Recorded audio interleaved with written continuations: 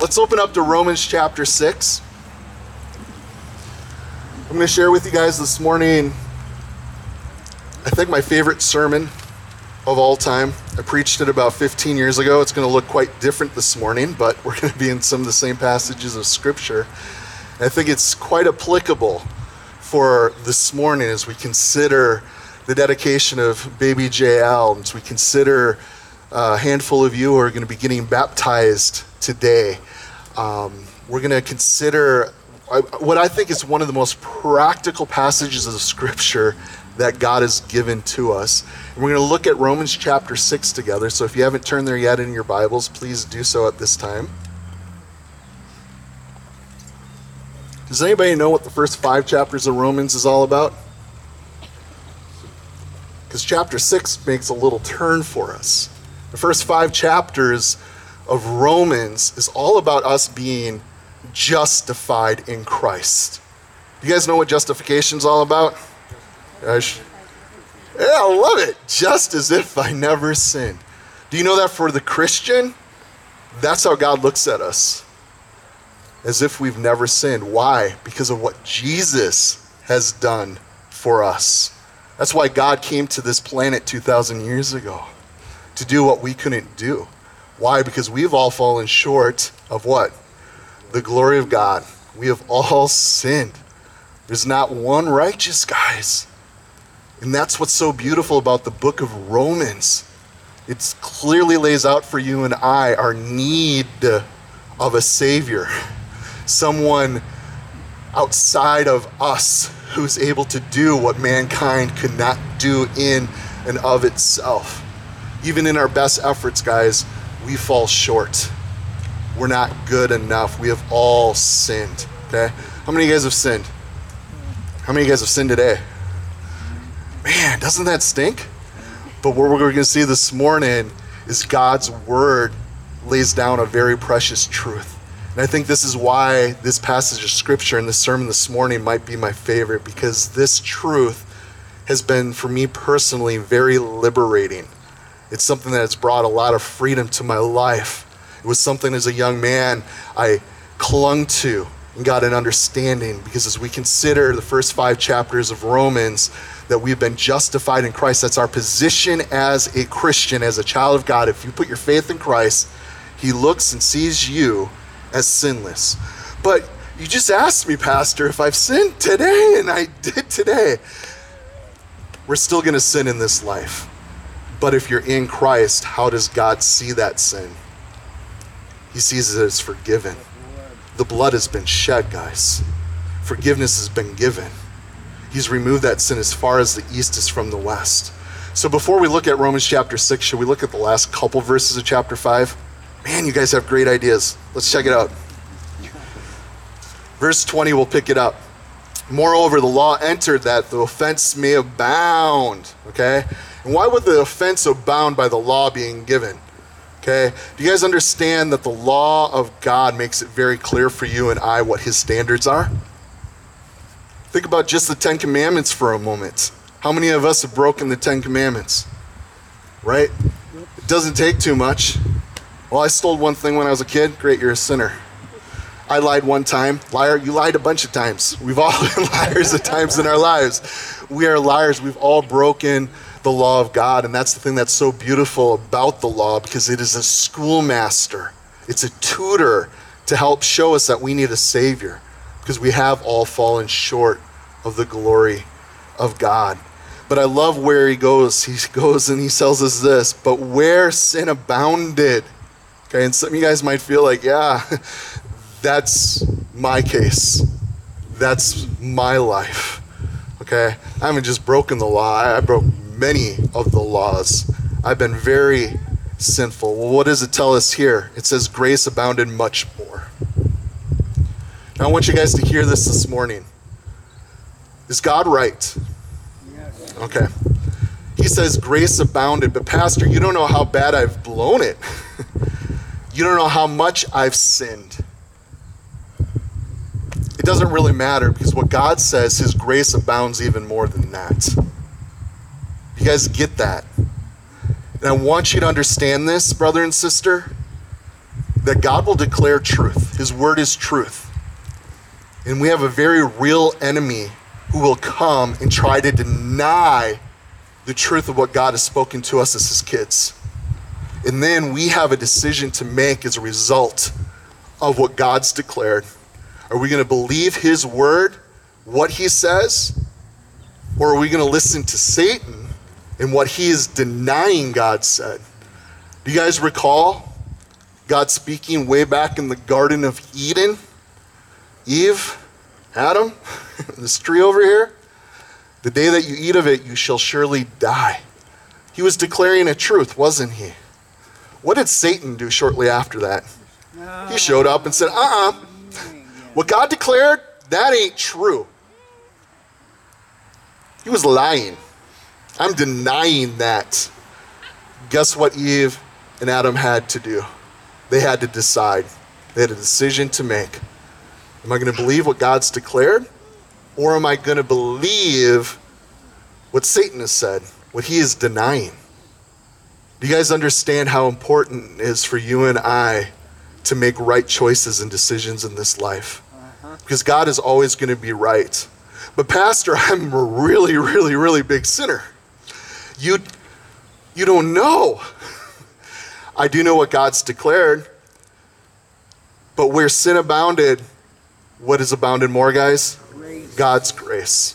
His grace is bigger than you and I can comprehend. It's bigger than you and I can grasp. All we know is God has declared that his grace is greater than any of our sin. He can forgive any one of us for anything we've done. That is the power of the cross. That is the message of the gospel. We have a gracious God. Not that we can earn it, not that we deserve it. We just have a God that loves us so much that he was willing to do what we couldn't do. And aren't we glad, guys? Yes. I sure am. So look at verse 21. So that sin, or as sin reigned in death, even so grace might reign through righteousness to eternal life through Jesus Christ our Lord. So this gets into a very practical now application for you and I as believers, okay? And that's where Romans takes a shift here. You've been justified. You have position as a child of God, as being forgiven. Okay, you've been saved by grace. It's a gift from God, okay, for those who put their faith in Christ. But now, what do we do as a result of this position as being a child of God, of being forgiven of our sin? And that's where chapter 6 takes us here. Let's read in verse 1. What shall we say then? Shall we continue to sin that grace may abound? Well, God has this grace that abounds. Should we just keep on sinning? Paul says, heck no. Check it out in the Greek. Literally. Don't do it. Certainly not. What are you thinking? Okay? He wants us to be reasonable here. And that's why he lays this out for you and I. How many of you guys would testify and say sin stinks? Might be fun for a season, but it does stink. Okay? And then he goes on to tell us in verse 2, certainly not. How shall we who died to sin live any longer in it? Or do you not know that as many of us who were baptized into Christ Jesus were baptized into his death? Therefore we were buried with him through baptism into death, that just as Christ was raised from the dead by the glory of the Father, even so also we should walk in the newness of life. For if we've been united together in the likeness of his death, certainly we also shall be in the likeness of his resurrection, knowing this, that our old man was crucified with him, that the body of sin might be done away with, that we should no longer be slaves to sin. Do you guys know that God is all about freedom? He who has the Son is free indeed, the scripture tells us. So if you are in Christ Jesus, the reality of our position of being in him is we've been set free from sin. It should no longer have a hold on us. It should no longer rule us. We don't have to go back to that old nature. We have a new nature. We've been born again of what? The Spirit of God. Yeah, we still have our flesh and they fight together, but we don't have to be ruled any longer by our flesh. Why? because we have the Spirit of the living God. And Paul here is making it very clear for you and I as believers that there's a sweetness about knowing Jesus. There are blessings that we have been given, and we need to live in this grace that abounds towards us. For I am what I am by what? The grace of the Lord. And if we're not living in that grace, if we're not continuing to receive that grace, some of us think that grace is just a thing that happened when we first accept Jesus Christ. I put my faith in him and I'm saved by his grace. What a gift. But now I have to do this Christian life and the rest of my life here on planet Earth on my own, in my own strength. It ain't gonna happen. Because how good was your strength before Jesus? Didn't work too well.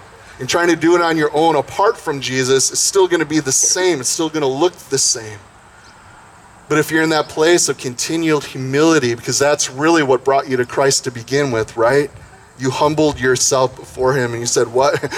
God, you're right. What you've declared is right. I am a sinner. I am in need of a Savior. And yes, Jesus, you are the Savior of this world. You are the Jewish Messiah that was promised. You did come and you did lay down your life as a sacrifice that many may be saved. And we get to be a part of that many. For those who call upon the Lord shall be saved. What a beautiful gift. But you guys understand that this grace is for daily living. Grace upon grace. Have you guys read that in John? Right? That's what we need from our God, to live in this grace. So I want to see, when we look at verse 6 here, there's an appreciation that you and I should have, knowing that our old man was crucified with him. How many of you guys are thankful for that? Crucified with Jesus. Our old nature, he set us free. Christ died. Our sin was put away. It no longer has a hold on us. Oh, we can still choose to give in to sin in our flesh, but you don't have to any longer. You had to before because you were a sinner. You were enslaved, but Christ set you free and is giving you his Spirit, and he gives you grace to overcome. He'll give you the ability to do what he's wanting you to do. So let's read on in verse 7. For he who has died has been freed from sin. Now, if we died with him, we believe that we shall also live with him, knowing that Christ, having been raised from the dead, he dies no more. Death no longer has dominion over him. For the death that he died to sin once and for all. But the life that he lives to God. And likewise, you also, catch this, brothers and sisters, reckon yourselves indeed dead to sin, but alive to God in Christ Jesus our Lord. Is that not beautiful? Does that resonate with our spirits? Does that not make us think of Galatians 2:20, where Paul says, I have been crucified with Christ? Me, this believer in Jesus, someone who's put their faith in the Messiah, I've been crucified with him. It's no longer I who live, but Christ who lives in me. And the life that I now live, I live by faith in the Son of God who loved me and gave himself for me. That's how we get to live, guys. And that's the beauty of Romans chapter 6 here.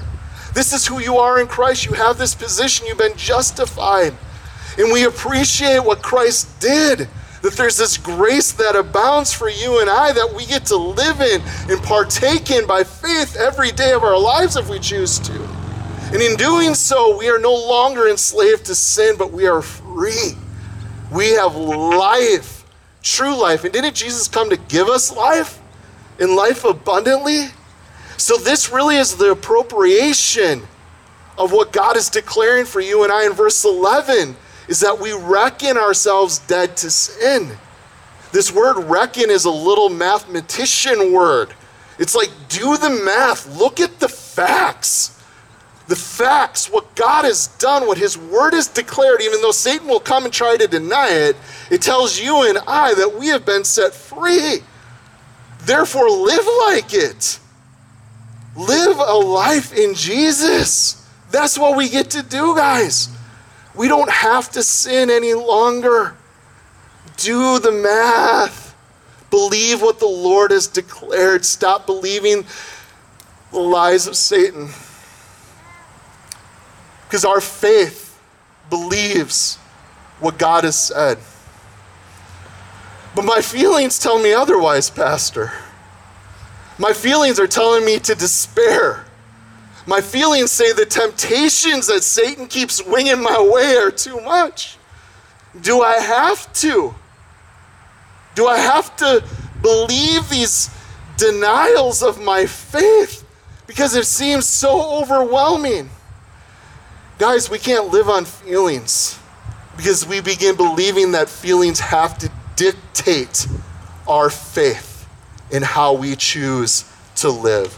Because the decision is yours and I's. We have the choice on how we are going to live our faith out. Are we going to believe what God has declared, or are we going to allow feelings to dictate our lives? Because let me tell you what, how many of us here wouldn't be here right now if we were living on our feelings? We would split. I'm out of here. I'm running. This is too hard. The temptations are too much. There's so much junk in this life, so much chaos. I can't go on. But we can't live on our feelings. But you don't know the trials I've gone through. You don't know what I'm facing. You don't know how bad it is. I don't. I'm not you. But we all have our stuff. And we all have a choice to make. Am I going to believe what God has said?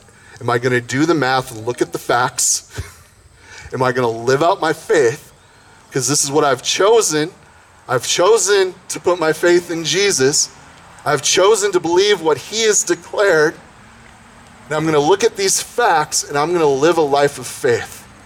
Even though my feelings might be saying something different, I'm going to live by faith. Because we walk by what? Faith, not by sight.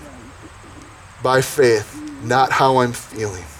So, do you guys see how important it is for you and I to live a life of faith, to appreciate what the Lord's done, appropriating what he's done? A couple more verses in chapter 6, and then we're going to go to another cool chapter and wrap this up. Look at verse 12. Therefore, do not let sin reign in your mortal body, that you should obey its lusts. And do not present your members as instruments of unrighteousness to sin, but present yourselves to God as being alive from the dead, and your members as instruments of righteousness to God. For sin shall not have dominion over you, for you are not under the law, but under grace. Is that not awesome? So this is the application for you and I. This is what we're to do with what God is declaring, is to live a life under the grace of God. We get to do that. That is what the facts are telling us to do. And this is what our faith enables us to do. Because this is how we receive that grace. It is through faith. Well, it sounds great, but how does this actually play out? Because I have my old nature, this old man that keeps haunting me. I'm trying to live this life of faith. I'm trying to make the right decisions. But man, these temptations keep coming up. Satan keeps telling me to deny what God has declared. What do I do? Let's turn to Judges chapter 4 together.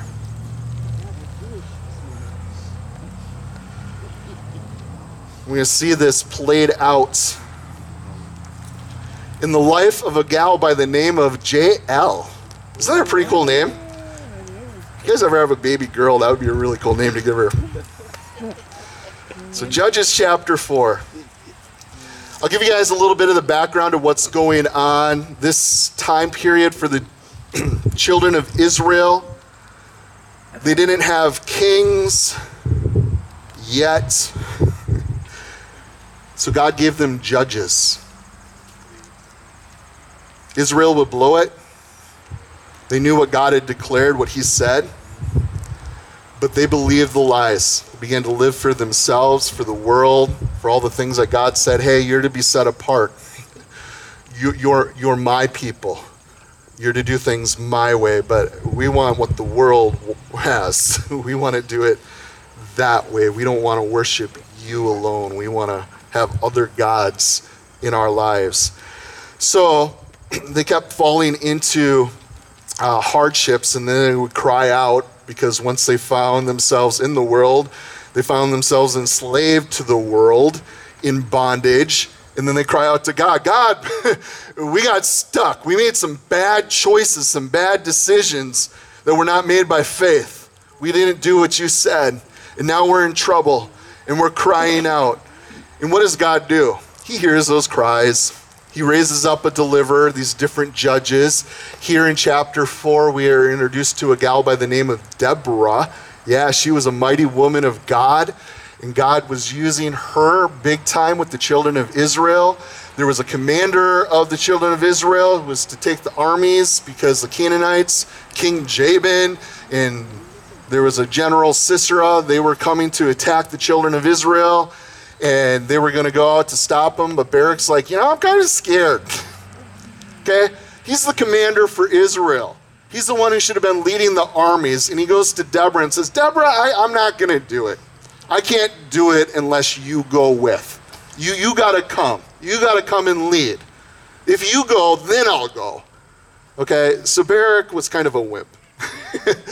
But Deborah goes, and it's so cool because Deborah, I don't know if you know this or not, she was also a prophetess.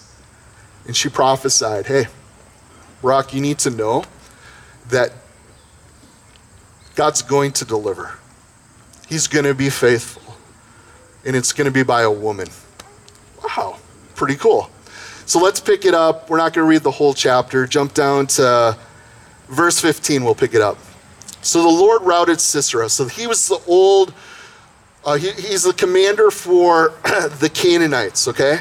Let's pick it up in verse 14. A little more context. Then Deborah said to Barak, up, for this day in which the Lord has delivered Sisera into your hand, and has not the Lord gone out before you? So Barak went down to Mount Tabor with 10,000 men following him. And the Lord routed Sisera and all his chariots. We're told earlier he had 900 chariots. Do you guys know that chariots back then would be kind of like tanks today? Okay, we're going to war. We got 900 tanks. We're going to take out Israel like that. They don't have a chance. And Israel really didn't have a chance. But guess what? God showed up, okay?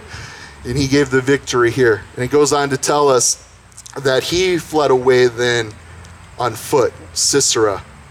But Barak pursued the chariots, and the army of Haroshah, Hagayim, and the army of Sisera fell by the edge of the sword. Not one man was left. So this whole Canaanite army is wiped out, every single one of them, except for the wimpy commander who took off. Like, we're getting our butts kicked. I'm out of here. So Sisera takes off on foot, and he is running away from the armies. Now, verse 17, however, Sisera fled away on foot to the tent of Jael, the wife of Heber the Kenite. Now, the Canaanites. Heber means literally cross over. They had moved to Israel. They had now made their home in the promised land. They had left the old life, the Canaanites. And that's like you and I. How many of us, we come to faith, what happens? We pass from death to life, okay? We have a promised land that we get to live in. Our citizenship is not here, guys. You understand that? Okay, our citizenship is in heaven. We have the promised land. So that's what this couple did, Jael and Heber. They moved. They used to be ruled by Jabin, and Sisera used to be their old commander, okay? They had that relationship with them, but they had crossed over. Now check out what happens here in verse 18. And Jael, she went out to meet Sisera and said to him, hey, turn aside, my lord. Aside to me, do not fear. And when he turned aside with her to the tent, she covered him in a blanket. And then he said to her, and I want you guys to catch this. What do you say? Please. Well, that's awful polite. This old commander, the guy who used to rule me, he's being nice and he's saying, please. Does that ever sound like our old man? Our old nature, oh, please, just do this one little thing, okay? What happens when we give Satan an inch? He can take a whole lot more than that, isn't he? Okay? Catch what he goes on to say. Please give me a little, just a little bit of water to drink, for I'm thirsty. Now, he's been on the run. You guys know that this is like in the desert, Middle East, okay? What do you guys want to drink after you've had a long run? You're thirsty. Some good water, right? Okay? How about warm milk? Would you want warm milk? Because they didn't have refrigeration back then. How many of you guys would want a bottle of milk? I just ran. I'm on the run for my life. I'm exhausted. Okay, my whole army's been destroyed. They're after me. I gotta hide. I'm exhausted. Oh, Jael and Heber, I know these people. They're gonna hide me. They covered me under this blanket. And don't we do that with our old man sometimes? Well, let's just hide that guy. Let's hide our sin. And he comes asking politely, please give me just a little water. But what does she give him? You guys can read ahead. Open book. She gives him what? A jug of milk. How many of you guys want milk to drink? Gross. I love it. I think it's 1 Peter 2:2. It tells us, therefore, as newborn babes, desire the pure milk of what? The word, that they may grow thereby. Do you guys know that you and I grow by the word of God? And some of us get to a point, well, I know the word. I've arrived. I know these truths. Guys, we have to continually stay in the word. That's why Peter writes, in way of reminder, I'm writing these things to you. They're not new, but as believers, that's why we need to be in fellowship. That's why we need to stay in that place of saying, well, I've studied that. I don't need to do it again. No, we need to keep doing it. We need to keep being in the word and hearing these precious truths and promises of God over and over again. Why? Because we're going to grow. We're going to keep growing, okay? I've been gone for the last few months. Why was I gone? Well, I want to keep growing in the Lord, okay? I got to read probably half the Bible during that time. And let me tell you what, a lot of things that I've studied and even taught before, guess what, guys? I forgot. God did things in my heart, and I'm still growing by the word of God. That's something we do to the day we go to be with Jesus. So I love what Jael did, and this is what we need to do when that old commander comes, the old man comes and starts telling us what to do. Hey, please, give me a little bit of this, just a little bit. It doesn't have to be a whole lot, just a little. You gotta give that old man the milk of the word. Nope, God's declared this. You're telling me to deny what God has said? Nope, you're gonna get the milk of the word here. So gives them a little bit of milk. And what happens when you're exhausted and you have some more warm milk? You fall asleep, right? Okay, isn't that what happens? Babies have milk and they fall asleep, right? So he falls asleep. And then we're told here, he says, hey, give me some milk to drink.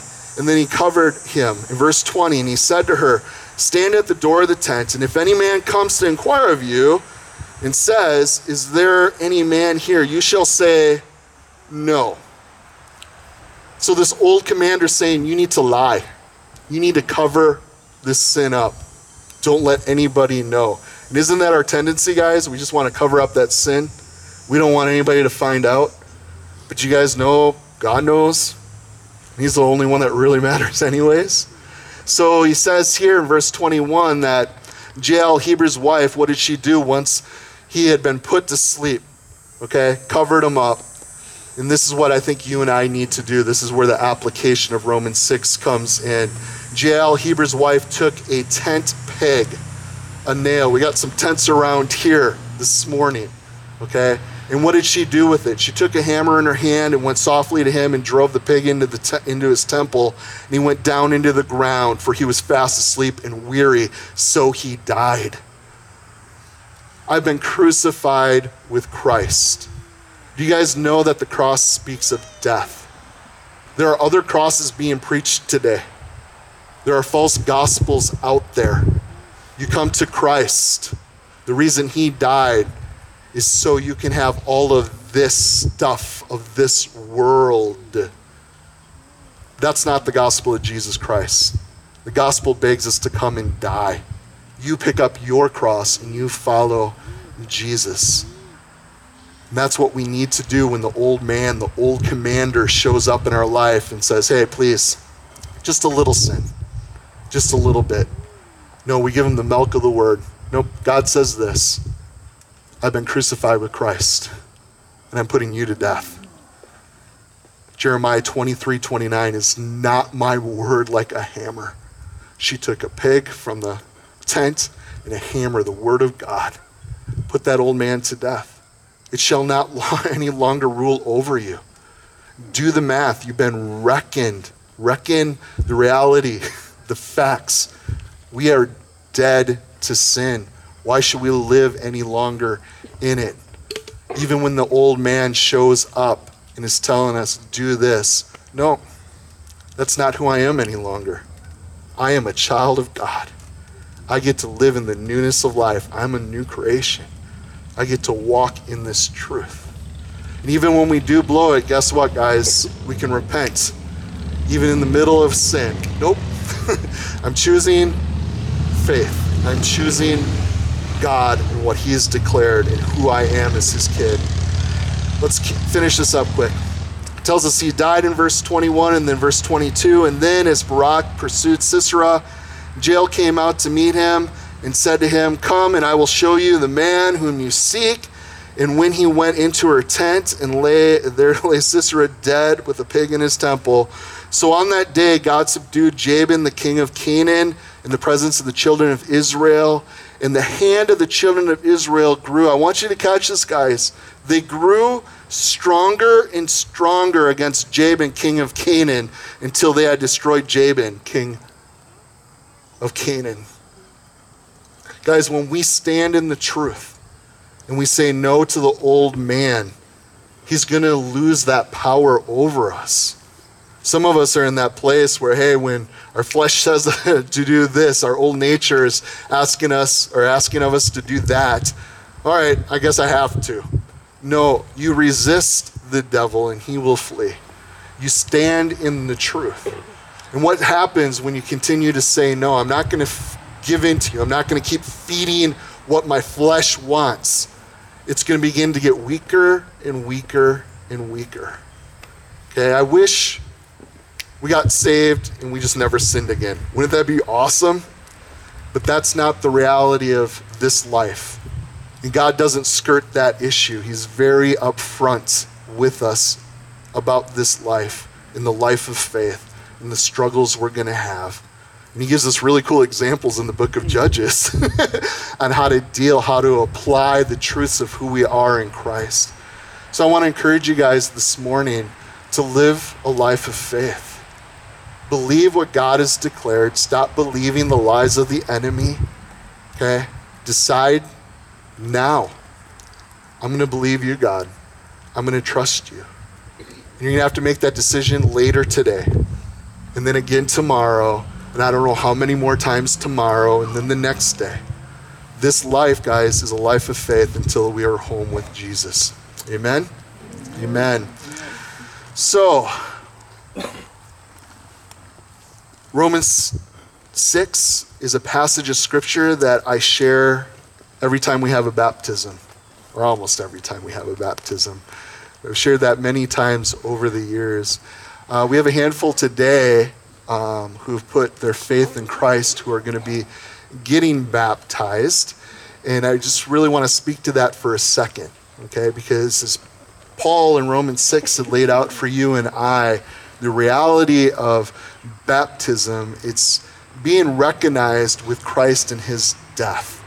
Okay, there's a reason. We are actually proclaiming our faith in what Jesus has done. That's all baptism really is. It's a public declaration of our faith in him. And in that, we're identifying and saying, yeah, I believe what God's declared, what he has done, that his death, the blood he shed on that cross, has forgiven my sins. And just as he was buried in the ground for 3 days, he rose again from the dead, new life. And that's really the picture of baptism, okay? Died with Christ, I come to life, brand new creation. And there's only two things that God has asked us to do in the New Testament in the way of sacraments. Some of you guys have heard that word before. Okay? Communion and baptism. Okay, we just read in Romans 6, we're not under the law anymore. Okay, we want to get very legalistic as Christians, say I have to do all these things. There's nothing we can do. That's why God had to do what we couldn't do. That's why our faith is in him. And that's why Christianity is different than every other religion in the world. Do you guys know that most people today believe that there is an afterlife? Do you guys know that most people believe they're going to stand before God one day and they're going to hopefully get into heaven because they were good enough?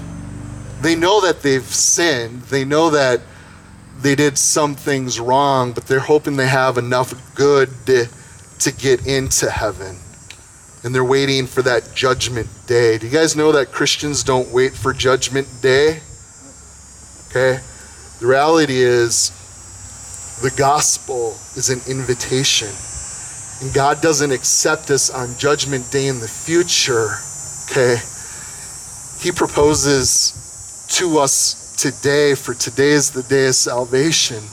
And when someone hears the good news that God loved them so much that he was willing to lay down his life for them, that if they would put their faith and believe on Jesus, that they would be given the gift of eternal life, that acceptance is immediate because it's not based on our goodness. It's not based on a future judgment day because that judgment has already been made and Christ already paid the price in what we owe.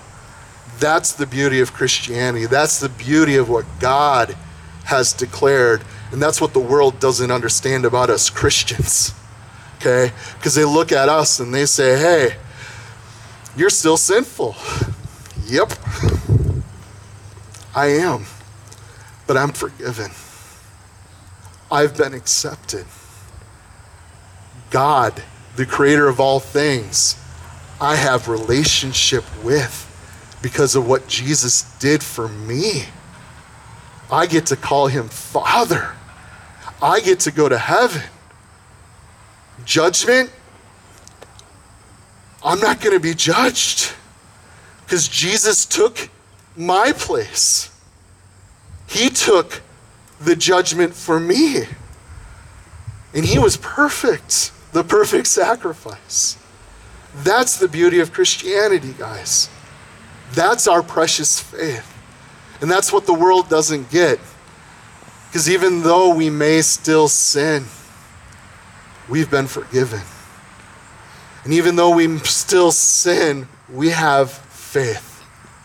And we have a faith that says, yes, I believe what you said, God. Now we have to live that faith. Okay, and our salvation isn't based upon how good we live it. It's do you have it? And I'll say this, brother and sister, this life is hard. We're not going to do it perfectly. But if you have faith, you're going to keep walking. Okay? It might not always be the best, but we keep going. We keep believing. We keep repenting. We keep trusting. That's our life. Why? Because we know God. We know that he loves us. We know that he has more in this life. We know that his promises are sure. And it's on us to embrace them. And that's what I want to do as your brother, as your pastor. I want to encourage you guys. Let's keep trusting Jesus. Let's keep believing his word.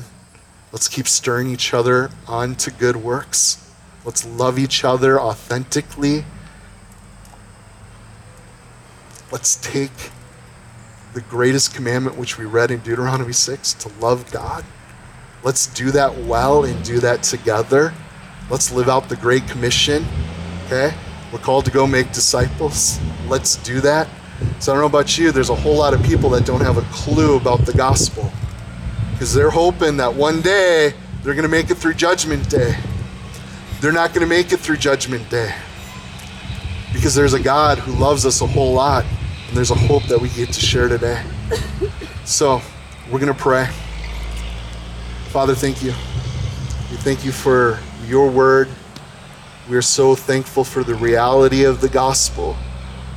how you love us, Jesus, all that you have done.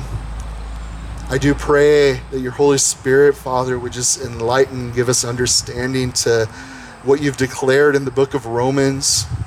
God, the example we saw with JL, Father, of putting that old man to death, Lord, not allowing him to rule over us any longer. You have set us free.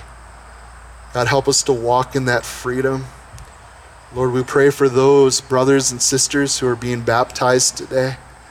God, we know that getting wet isn't going to save anybody. You're the one who saves.